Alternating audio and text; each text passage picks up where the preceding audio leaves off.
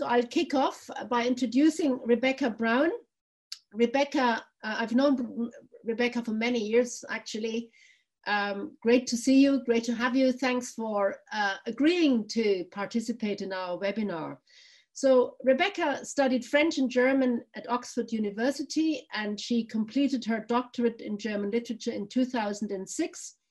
And the resulting monograph, Constructing Authorship in the Work of Günter Grass, was published by Oxford University Press in 2008.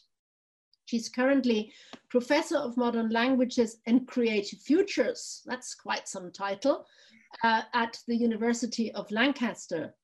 And her research focuses on world authorship, literary prizes, celebrification, German literature in a transnational context, and the literary industry more generally speaking. So I have to admit somebody here.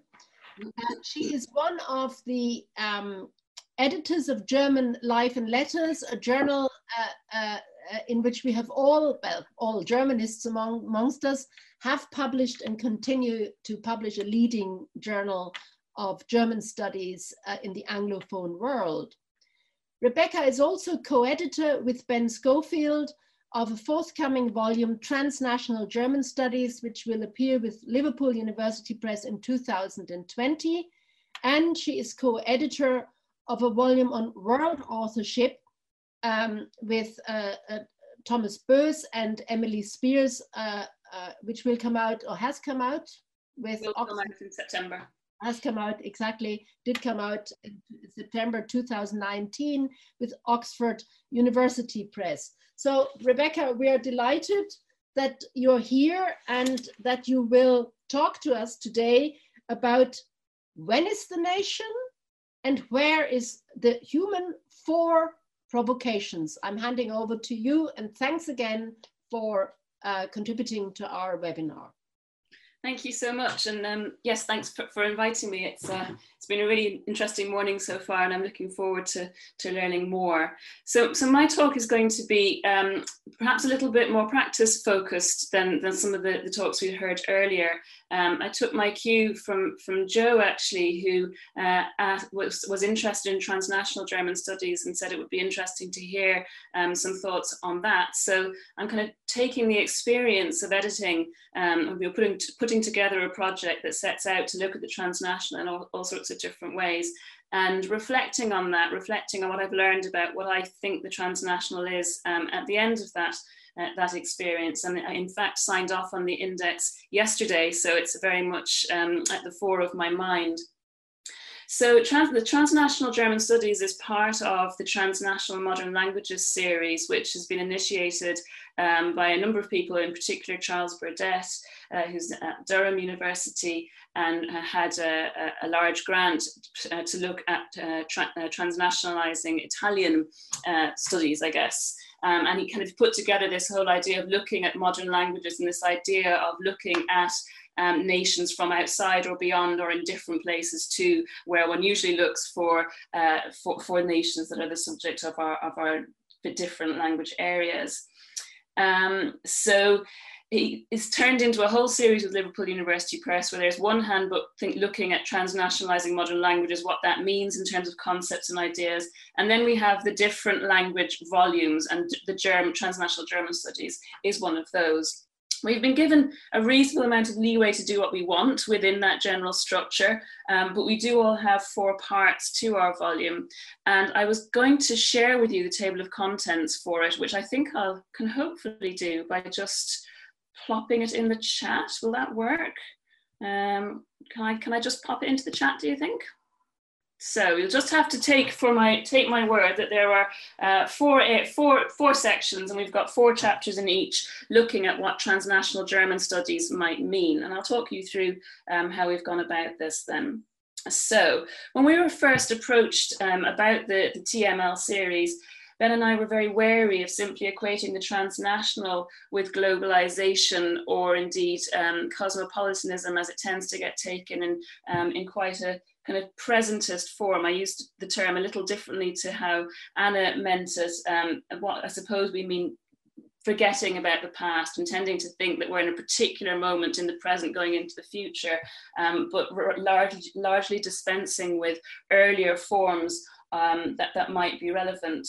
So we were particularly allergic to this tendency towards presentism and arguments about increased connectivity and speed defining the 21st century. We thought that that was a bit of a reductive way of thinking about what it might mean to have a transnational approach to German studies. So as our point of departure, we decided to interrogate both the trans and the national of transnational.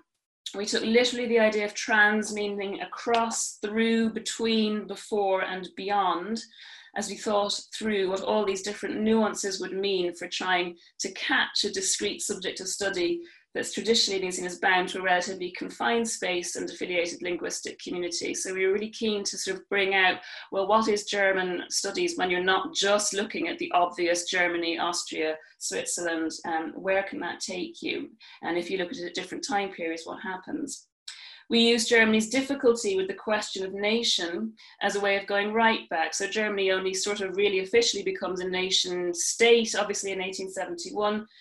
We wanted to go right back to find the transnational before, during, and beyond the national. This was particularly one of Ben's ideas that, you know, perhaps the transnational can come before the nation state, as well as somehow questioning and unpicking it and being what comes after. And we also asked not just where is German, but when is German? And that was the starting point of this talk, of course. When is that nation? And we asked ourselves repeatedly why anybody whose job isn't directly to research German studies should care. So we really had a sense, we do actually also have to think about, well, why does any of this matter anyway? So by doing this, we found ourselves applying 3 lenses to the question. Oh, fantastic, well done, Anne, you're better than I am. 3 lenses to the question, what is German studies? And the lenses are the trans-period, the translational, and the transdisciplinary. And all of these, I think, can bear on the humanities more broadly. So I've used them to structure my talk in thinking about what does it mean to do transnational humanities. So the transnationalist transperiod, first of all, going back in time before the nation state and adopting a transperiod take on our subject of study means being really open to what we class as relevant objects of study. So not just the history of the German language and literature, which is sort of the obvious starting point for anybody working in modern languages, but looking at the history of religious practices, major trade routes. So the Hanseatic League is particularly important in pre-modern times in Germany. Gendered social practices and how you can find them in when you go back into the historical archives. Material objects from churches to printing presses. All of these are fantastically interesting and part of German culture in all sorts of ways, going right back into early modern and medieval times. And one of the things that we were really keen to do is to think through then, how do you construct a network of meaning that is multi-directional, multi-actor, so allows for this huge richness that you can find when you start to look at German in a more historical way. But it nevertheless coheres around the shared characteristic of being in some way German, even as it runs through and beyond any essential or exclusive notion of Germanness that we might think of in a more kind of modern nation state kind of way. And the first chapter in the volume, Elizabeth Anderson's, which you can just scroll to the top of the screen to see that, it really gives it a flavour of this. So she brings out the fact that Low German, because of the importance of the Hanseatic trade routes, Low German is a kind of lingua franca in the way that Latin is, and she traces how different forms of culture, material culture and literary culture translate back and forth between Low German, High German, Latin, and bring in influences from France and other neighbouring countries in a way that, you know, one might think is really that kind of transcultural exchange we might think is a very kind of contemporary phenomenon, and she shows just how far back it goes and gives a really interesting new angle on what German is in the process, and so linguistically looking at Low German. So we were really keen that the volume would open up new perspectives on what studying German means for anybody. We wanted to give our students, and indeed other disciplinary readers who were lured in, something that would give them not only a much bigger world than they might have been expecting, and people do tend to think just German, it's World War II and what follows, but also a number of different worlds to give them alternative ways of being and shape their sense of how they in turn might orient themselves in the world.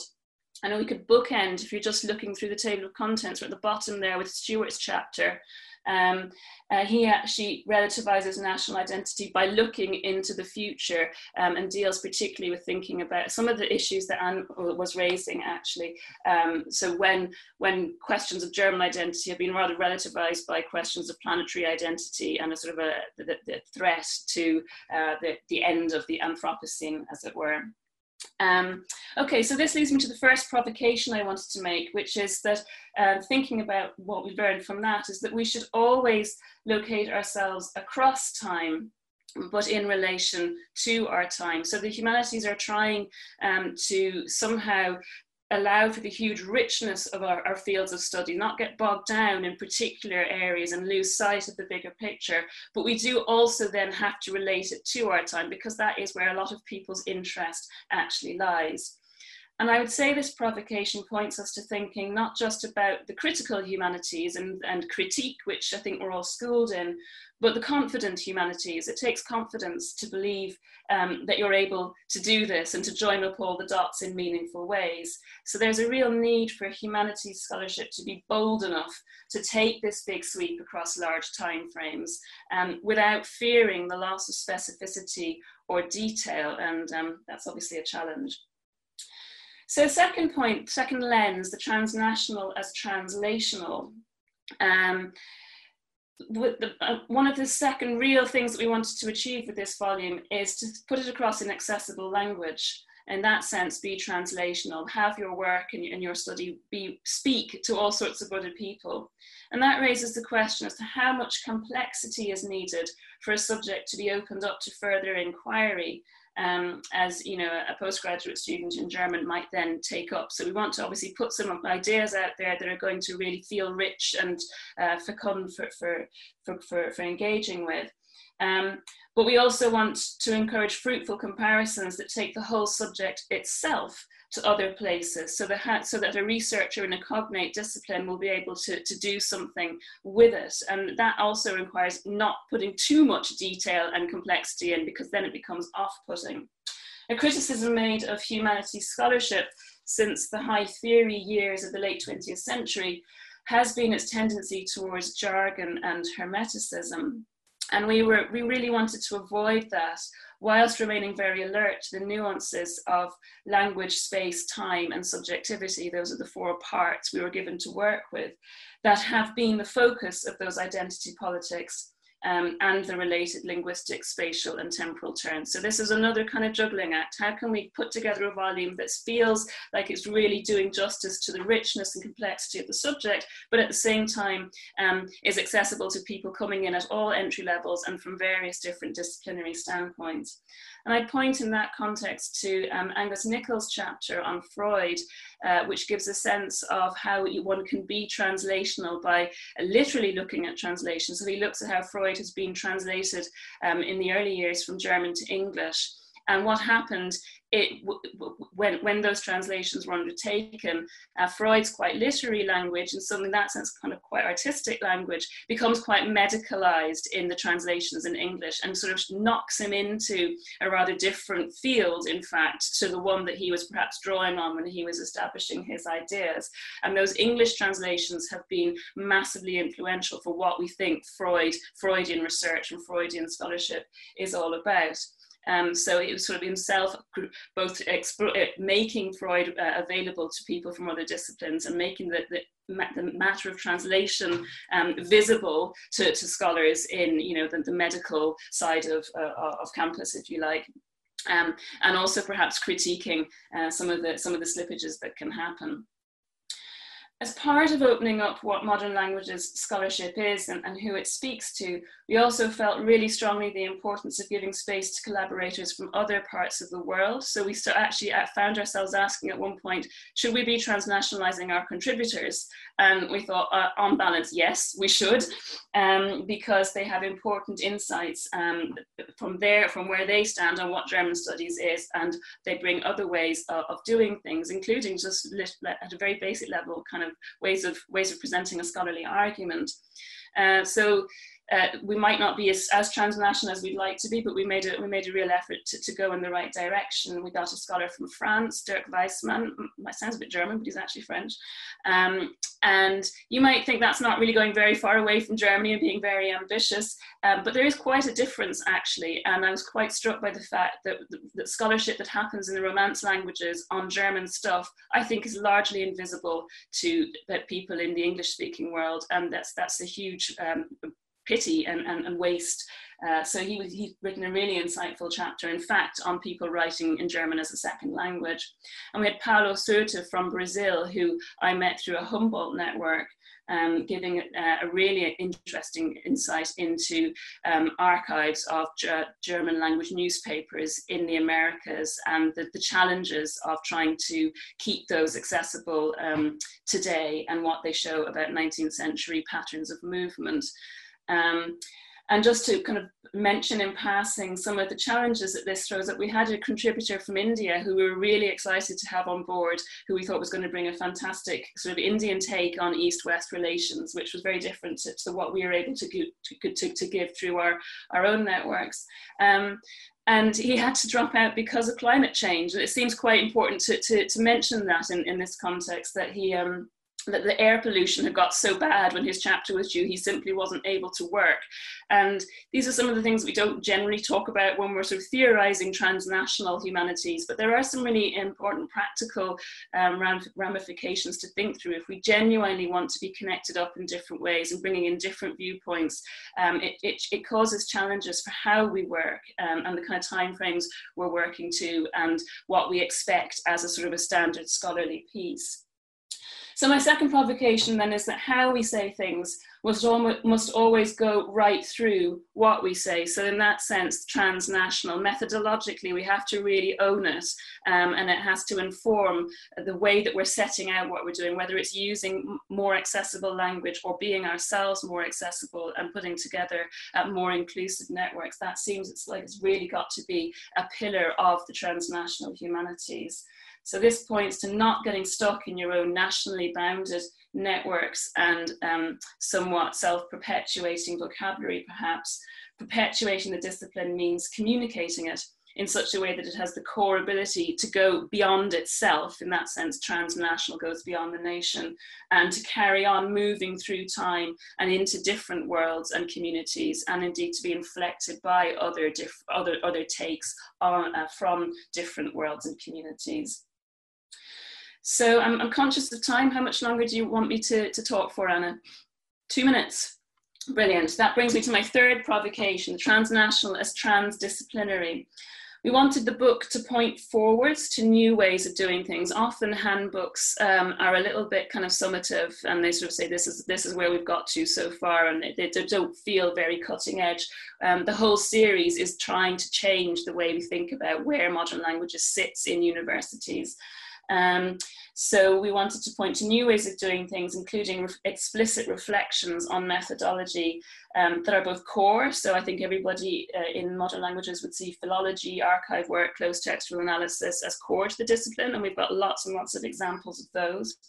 But also sort of outlier methodologies, and in particular, we've got a bit of a cluster of expertise around social network analysis and actor network theory. Quite a few of the chapters reference that. So when you start to take on different methodologies and take them seriously and engage with them in their own terms, rather than just kind of cherry picking some terms, sometimes this can include shifting the gaze away from humans and the qualitative traces they leave of their cultural endeavours. And I think that has really been the homeland of humanities research, has obviously been humans and thinking about the qualitative traces of culture. But to shift the gaze away from that, and prioritize other things. We've already heard this morning about post-humanism and material culture in some ways, but just to really push that a bit more. Sometimes the methodologies needed for this, they're not a clever conceptual move, they can be quite mechanistic. And Sarah Jones's chapter just takes the reader really simply by the hand to show how you use computer software to do social network analysis in order to understand from a different perspective, to use a different way in to looking at how different museums and bodies tasked with remembering or creating German. Goodness, somebody's ringing me on my watch. Go away. Sorry, so she uses social network analysis, and she talks the reader through how that works, how you run the computer program, and it's quite mechanistic. The interest and value in this is in the different kinds of questions that it allows us to ask. So brings me to my third provocation. I'm going to stop with just three. The humanities need to show humility and be alert to learning from other ways of doing things, that sometimes the methods that you need to engage with are not necessarily sort of amazingly exciting new theories, but they can really help you ask different questions in a different way. So this points to don't shun simple methods.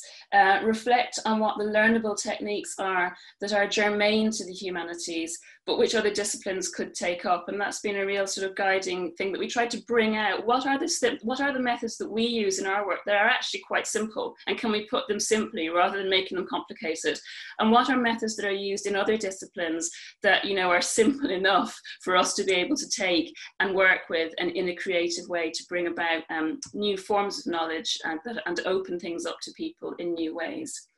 So I'm going to stop there. Only 3 provocations, I'm afraid, but hopefully that's given us food for thought. Okay, thanks very much, Rebecca, for kind of analyzing the methodological scaffolding underpinning this volume and addressing some of the issues that, you know, that come with this territory. Now you can of course mention your 4th provocation in the conversation. Yeah, can I invite some comments and questions?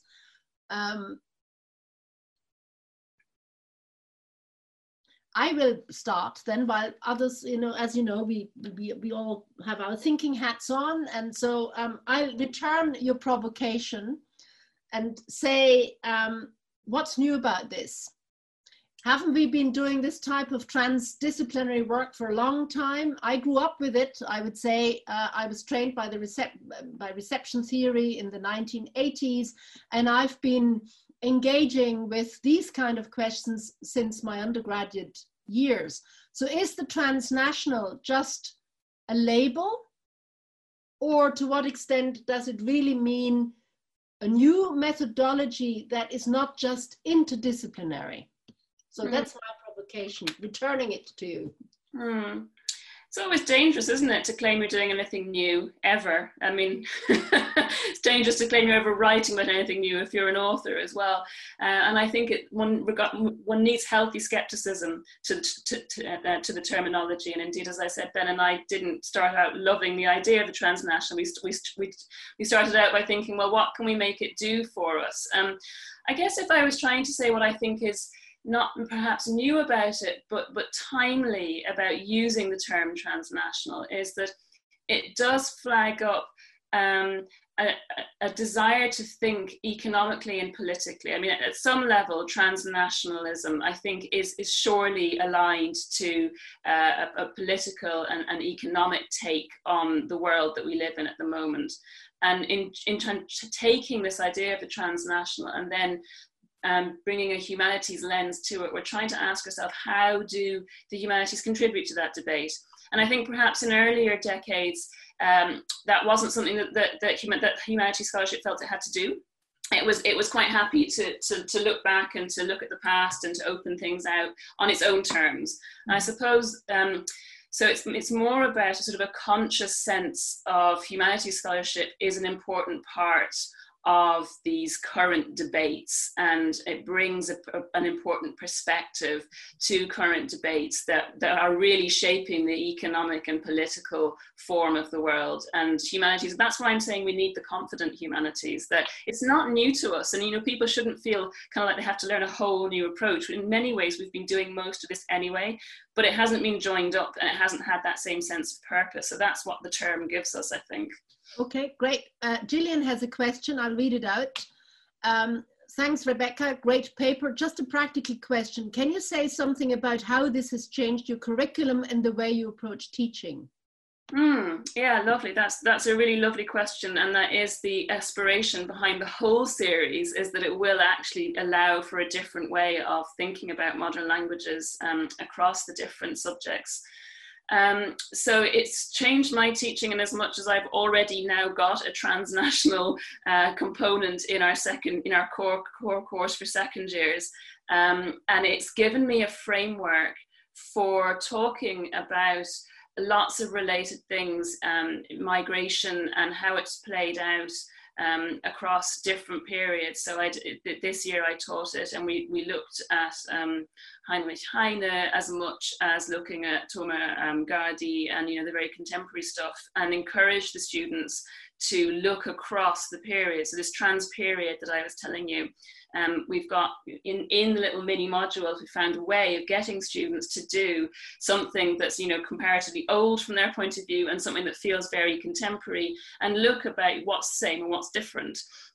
So it's really helpful for getting those points across quite succinctly, because you're always under pressure in the curriculum that you can't teach all the things you want, and you know, you can only get them to do little bits and pieces here and there. But it's been a really helpful way of making it feel relevant for students, but opening up the older literatures as well.